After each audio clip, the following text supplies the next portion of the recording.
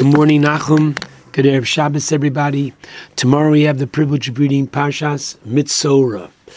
Parshas Mitzorah, according to the Chinuch, contains 11 positive mitzvos. And this Shabbos has the distinction of being known as Shabbos HaGadol. Now, there is a simon in Shulchan Aruch that identifies and tells us that this Shabbos is called Shabbos HaGadol, and the reason for that is severalfold. Firstly, to remember the miracle that took place on that Shabbos, namely on the 10th of the month of Nisan. The year we left Egypt, we left on a Thursday. That was the 15th. The 10th, as the Torah prescribed, was the day on which we were to designate the Korban Pesach. And we did. And when we tied the lamb and the sheep to our bedpost, the Egyptians asked, "Hey, what's going on?" And we told them that we are going to literally slaughter, consume their God. And while they might have gritted their teeth, they were not able to harm us. That in of itself was a miracle. In addition, the rabbis tell us that there was an additional miracle on that day, the 10th. 9 plagues had already come. Moshe had said to Paro, there's one more, and that is the Bechor, the firstborn, is going to die. Well, when the Egyptians heard this, they said Moshe's track record had been pretty good. 9 out of 9. And now, what's going to be? So they rallied and asked Paro to let the slaves go. Paro refused, and as a result, there was a civil war which took place on that day, and that is L'Make Mitzrayim Bivchorehem. In addition, they point to the Haftorah coming from the last Navi that we had, Malachi, who concludes his prophecy of Hinei Anochi Sholeach Lochem, I promise you, I'm going to send Eliyahu to herald and announce the coming of Moshiach. When? Lifnei Bo Yom Hashem HaGadol. Before the coming of that great day. So since the Haftorah ends with that note of optimism, we call the Shabbos HaGadol, anxiously awaiting that special moment.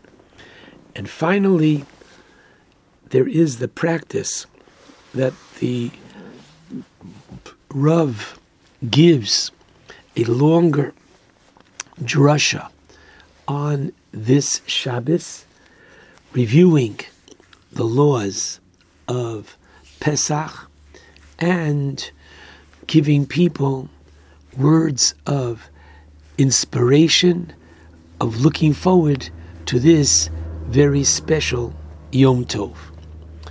And so I'd like to share with you an interesting aspect of the mitzvah of Dalit Kosos, the mitzvah of the drinking of 4 cups of wine, and to share with you 2 different interesting points regarding these cups of wine. Firstly, understand that on the night of the Pesach Seder, there are 2 biblical mitzvos, namely the mitzvos of eating matzah is biblical, and telling the story Sipur Yetzias Mitzrayim. And there are 3 rabbinic mitzvos on this night. One, the mitzvah of moror, that nowadays the moror, the bitter herb, is rabbinic. In the future, when we have the Beis Hamikdash and the Korban Pesach, it will be upgraded. The second rabbinic mitzvah is that of drinking the 4 cups of wine. And finally, the third rabbinic mitzvah is that of heseba, of leaning to the left when we eat the matzah and drink the wine. I'd like to, first of all, remind everybody that when it comes to the mitzvah of Arba Kosos, women, as the Gemara in Psachim Kufches teaches us in the name of Rabbi Yeshua ben Levi, that Noshim Chayavos be'Arba Kosos, women are obligated in the mitzvah of Arba Kosos, and even though it's a positive mitzvah governed by time, and we know that when the Rabbanim institute a mitzvah, it is ke'ein de'oraisa, it is similar to that from the Torah, and since from the Torah women are exempt from positive mitzvahs governed by time, such as sukkah, shofar, lulav, they should be exempt from Arba Kosos as well. But the answer is Afhein Hoyu Ba'oso Hanes. They too were included in the miracle, which is understood by some that just like this thought is said by Chanukah and Purim, that women have to light their Chanukah and women have to hear the Megillah, because Afhein Hoyu, so some learn that they were included in the threat of those holidays, right? If a woman said that she would keep Shabbos kosher, she was threatened just as much as a man. And at the time of Haman wanted to kill all the Jews, male and female. However, Tosfos says that Afein Hoyu Ba'oso Hanes means not simply they were included, but they helped bring about the miracle. Yehudis by Chanukah, Esther by Purim, and B'schus Noshim Tzidkonios, in the merit of the righteous women who never lost their faith and were able to maintain the morale of their husbands and encourage them to have children and perpetuate the Jewish people. In their schus, we were redeemed, and therefore women too are obligated in the mitzvah of Arba Kosos. I'd like to point out an interesting machlokes as found in the Shulchan Aruch, Simon Tov Ayin Dalid in Hilchos Pesach, whereby the heading of the Simon reads, Al Kosheni Emevarchim. The Mechaber writes that of the 4 Kosos, the Sfardim only recite the bracha of Borei Pri HaGofen on the 1st and the 3rd. But on the 2nd and the 4th, they do not. And the Ramah comes and says, wait a minute, we Ashkenazim recite 4 independent Borei Pri HaGofen for each of the 4 cups of wine. And the late Reb Shlomo Zalman Auerbach, in his Minchas Shlomo, Chilek Aleph, Simon Yud Ches, explains the machlokes between the Mechaber and the Ramah in the following interesting way. And that is as follows. What is the nature of the Borei Pri HaGofen? According to the Mechaber, the nature of the Borei Pri HaGofen is a Birkas Hananin, like it is all year long, meaning that before a person benefits from different foods, they have to recite a bracha. The appropriate bracha for wine is Borei Pri HaGofen, and therefore we're going to follow those rules. And when we recite the Borei Pri HaGofen on the Kiddush, which is the first of the 4 cups of wine, the one reciting Kiddush and all those around the table know that there will be a second cup of wine coming. So when they recite the bracha on the first cup, the bracha of Borei Pri HaGofen is still ongoing and will cover the second cup. The reason why it doesn't cover the third cup, which is for recited in conjunction with Birkas Hamazon, is because the meal constitute a hefsek, an interruption, and once he's making a Borei Pri HaGofen on the third, there's no need to make a Borei Pri HaGofen on the fourth, because he knows it's coming. This is the opinion of the Mechaber, and the Sfardim follow this. So you could say they end their Seder 2 minutes earlier because they do not have 2 of the 4 brachos of Borei Pri HaGofen. They drink 4 cups of wine, just as we do, naturally. However, only 2 Borei Pri HaGofen. The Ramah says, no, our practice is that since, what? And here goes. Each cup is an independent mitzvah. The first cup is said in conjunction with the Kiddush, and the second one with the completion of the Magid, the section of Sipur Yetzias Mitzrayim, and the third with Birkas Hamazon, and the fourth in conjunction with the Hallel. So the Borei Pri HaGofen that accompanies a Birkas mitzvah is not your usual Birkas Borei Pri HaGofen, a Birkas Ne'anin, that I'm making the bracha because I'm going to drink a cup of wine. But no, we're thanking Hashem for creating the wine, which enhances and enriches and accompanies certain mitzvos, so that the primary purpose of the Borei Pri HaGofen is praise and thanksgiving for the wine that is together with the mitzvah. However, once we recite the Borei Pri HaGofen, then it would be insulting to the wine if we did not drinking. But it's not the drinking which is the primary, it's the accompaniment. And since it accompanies 4 kos shel bracha, we recite 4 Borei Pri HaGofen. This is the first point that I'd like to share with you in conjunction with the wine that we're going to have, the 4 kosos of wine. The second halacha is regarding an interesting din, that when it comes to the wine, we say, how much should a person drink? Ideally, they should drink rov kos.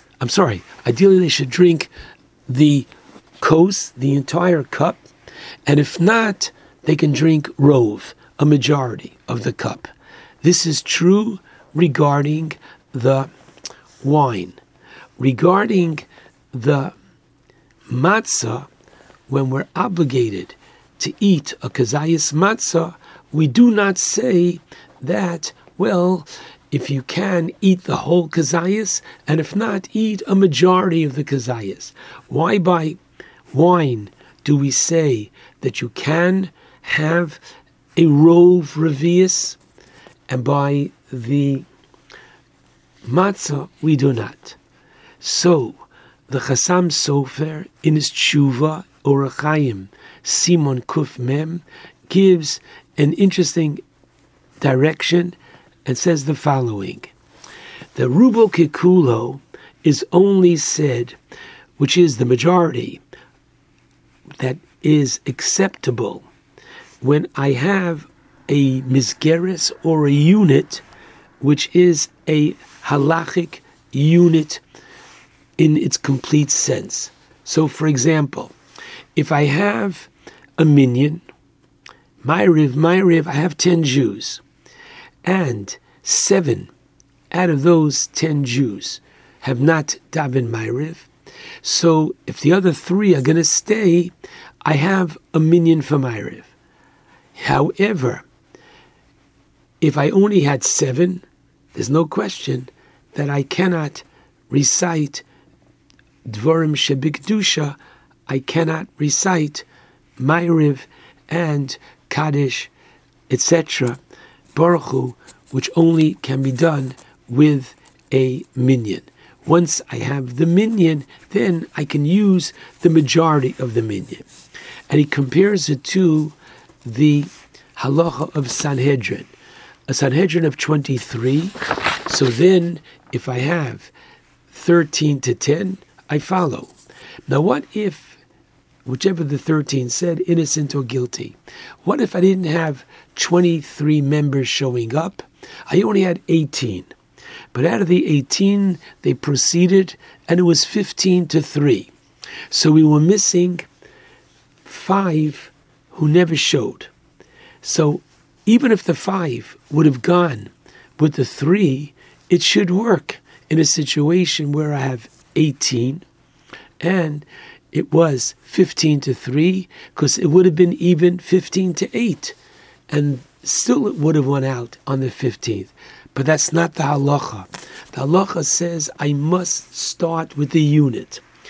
Now, a revius is the definition of the kos. Once I have the cup has to be a revius. But interestingly, what is exactly a revius? So, the Chafetz Chaim said, in terms of our ounces, approximately 4 ounces. Rav Moshe, Zeichet Tzadik Livracha, said that even 3.3 ounces, and therefore very important to know. The first Seder, which is the Kiddush on Friday night, which is from the Torah, one should try to use, if they can, a kos of 4 ounces. Once I have the kos of 4 ounces, then I can drink a majority of the cup. The rest of the kosos could be, if need be, either the next night and even a little bit more than 3.3 fluid ounces would be sufficient.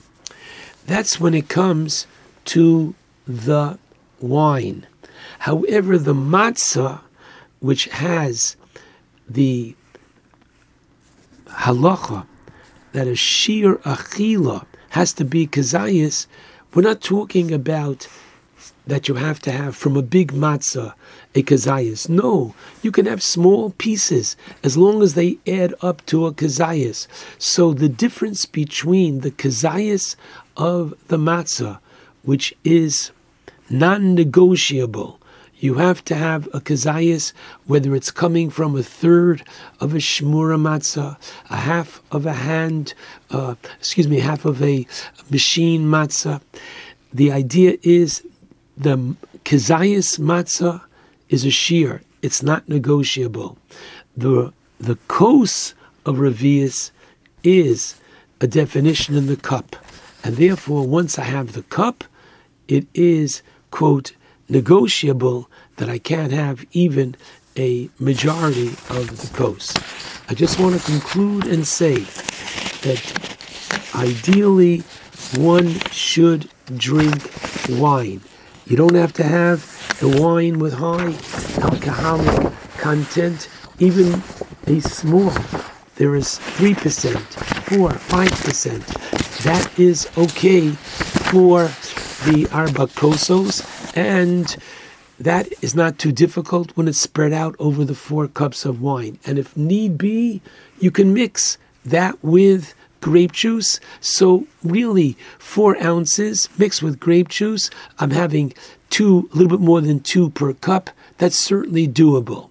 Remember that when we celebrate, and we should be zochet to celebrate with each other, many different smachot, when you come, there is no grape juice at the l'chaim. There is champagne. There is wine. On the night of the Pesach Seder, we are celebrating what Hashem did for us in the past. We are celebrating in advance, in Mirz Hashem, what He's going to do for us in the future. And it's for this reason that ideally, unless a person who has, for health reasons, cannot drink wine, then they should resort only to the grape juice. Otherwise, wine, if need be, mix the wine with the grape juice. Wishing everybody a very special forthcoming week of preparing for the holiday of Pesach, which is uplifting in every which way. Shabbat Shalom to all.